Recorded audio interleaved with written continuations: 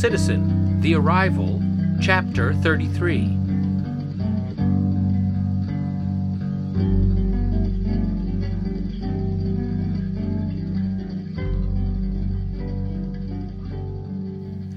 After Tracy learned of his family bloodline, his assignment was complete. The next day, a recruiter called. Tracy traveled to Dayton for an interview the following day, and the next day he went to work there. By the end of the week, they asked Tracy to work from home while they got a contract ready for a project. The following week, Tracy was handed a company credit card, and within 2 weeks of learning the family bloodline, Tracy was off to Washington, D.C. with a job, traveling expenses, and a new direction in life. As Tracy drove from Columbus, decades of memories filtered through his mind. Although D.C. wasn't Tracy's first choice for his next move, it reminded Tracy of the time when he told him to put his waterbed together. Like then, Tracy knew God was up to something and welcomed the opportunity. At the same time, Tracy dreaded what was likely to be involved. In the back of his mind, Tracy thought returning to D.C. meant reconciling with Bobby. He hadn't seen Bobby since Freddie died 11 years earlier. The time before that was at Vera's funeral 2 years before that. Now that they were gone, Tracy didn't want to revisit his childhood memories of D.C. On the other hand, Tracy didn't want to return to Columbus after his 2-week contract was finished, either. Lord, Tracy said, I'm grateful for the progress, and I recognize what you are doing behind the scenes. But if this is what I'm supposed to do, you have to help me. Tracy waited for an answer. None came, but that wasn't unusual.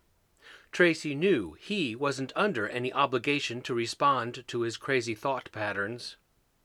But your thoughts are higher than my thoughts, Tracy added. Little did Tracy know, God had him on a fast track. As Tracy neared D.C., he realized he would be there for dinner, so he called Todd.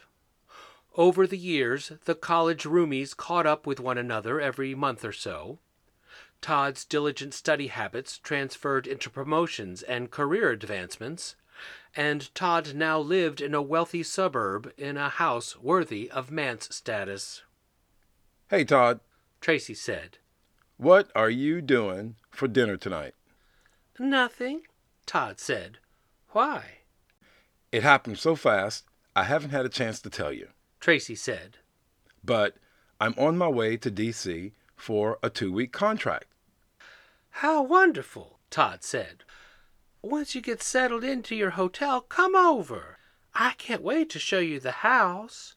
Then we can go somewhere for dinner.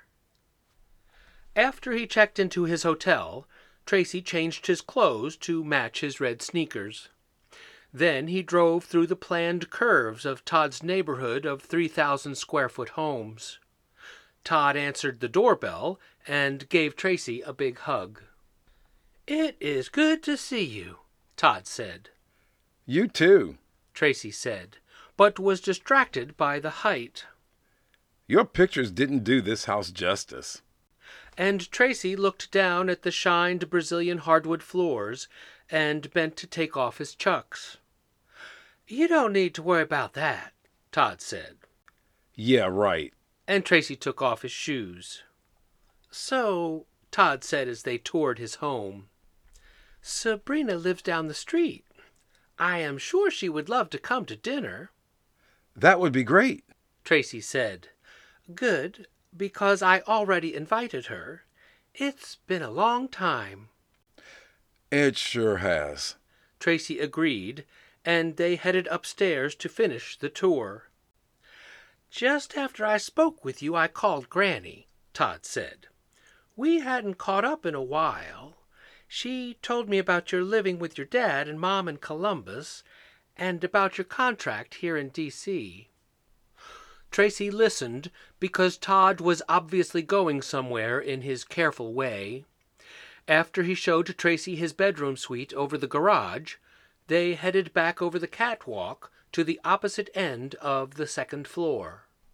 "I know this is only a 2-week contract," Todd said, "but after talking with Granny," and Todd stopped to face Tracy, "there are plenty of jobs here that could use your skill set. You don't have to go back to Columbus." And Todd opened the door to the large guest room like a game show model would gesture to see what was behind door number 2. "So this is your bedroom until you buy a house." Tracy's mouth dropped open as Todd showed Tracy his room. Then Todd's voice went away as Tracy daydreamed. Of course, Tracy was flabbergasted by the opportunity, and he knew there were many jobs in the area. If a contract ended, he could pick up another. More importantly, now he would have the security of a place to live while he saved up money to buy a house. Meanwhile, Todd went back downstairs, and he showed Tracy the details he would need to know as a housemate. "So this is why you were so quiet, Lord," Tracy thought. "You got all this set up while I drove here." And then Todd stopped talking. They were standing by the alarm system at the front door. "Tracy," Todd said curtly, "come back to reality." Tracy smiled and thought it was great to be in the company of a friend who knew him so well. Todd was kind of like Freddie, Tracy thought, but it was more than that. God gives you your family, but you get to pick your friends. "Tracy," Todd said again, "do you remember the code?" "The code?" Tracy asked, and then he saw Todd's fingers poised over the alarm keyboard. "You know I don't," Tracy admitted. "But show me again, and I promise I'll stay right here." That night, Tracy, Todd, and Sabrina had dinner together. The last time the friends gathered was after Todd's college graduation. In that tradition, Tracy did a dramatic reenactment. "Okay," Tracy said, and got up from the table. "I have to go to the bathroom. But before I go, there is a topic I would like you to discuss. You're both gay. Now, talk amongst yourselves." "How did we not know each other was gay?" Todd giggled. "And now I sell pharmaceuticals to gay boys," Sabrina laughed. "I guess we have come a long way."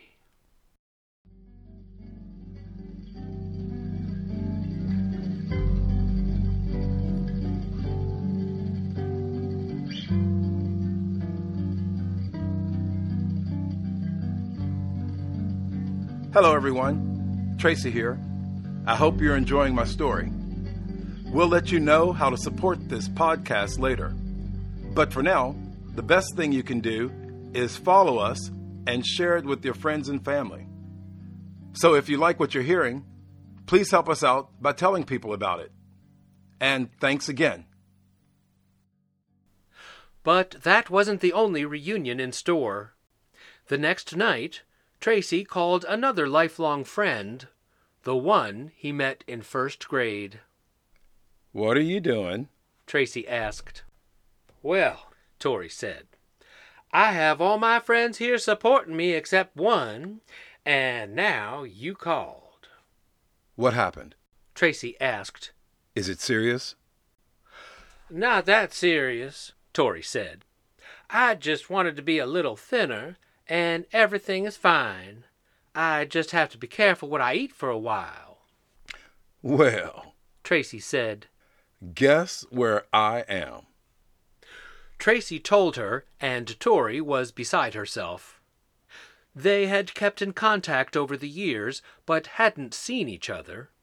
So the first grade classmates reunited while going to restaurants to try new foods. On Wednesday, they went to church together, where Tori spent all of her free time. Tori didn't tell her mother Tracy was in town, or Bunky, so the two planned their attack.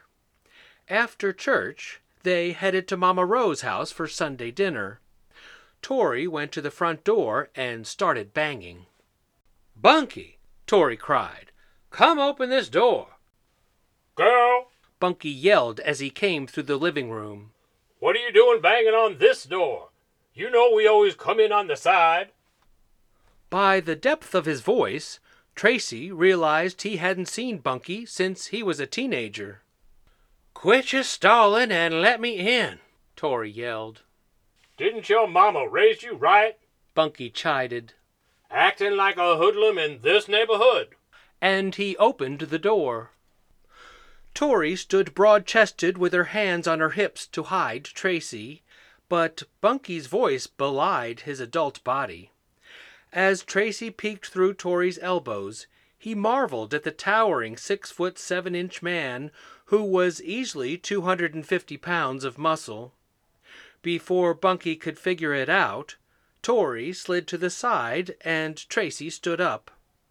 Bunky looked as if he had seen a ghost, and then he picked Tracy up and tossed him around like a rag doll.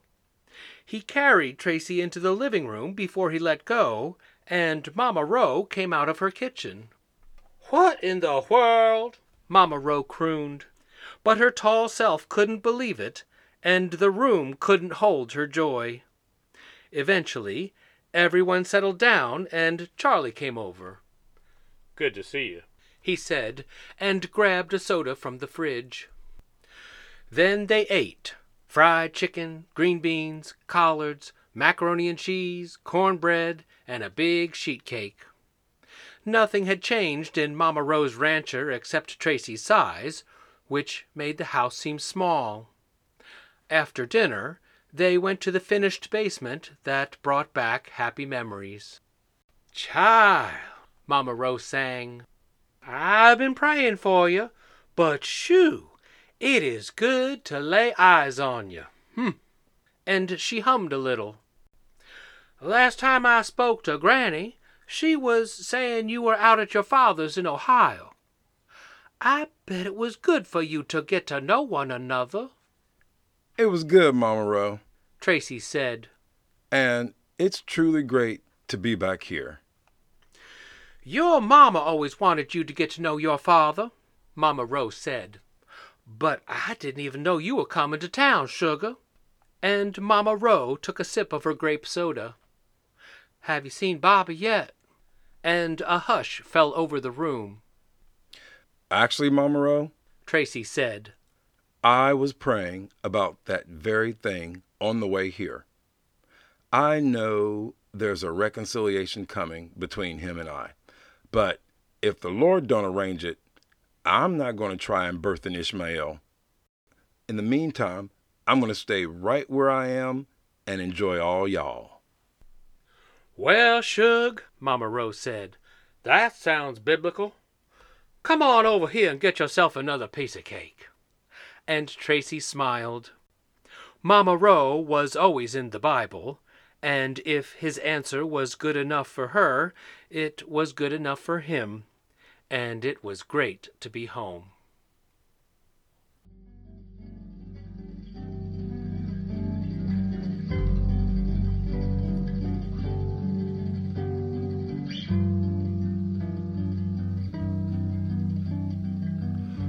Thanks for listening, everyone.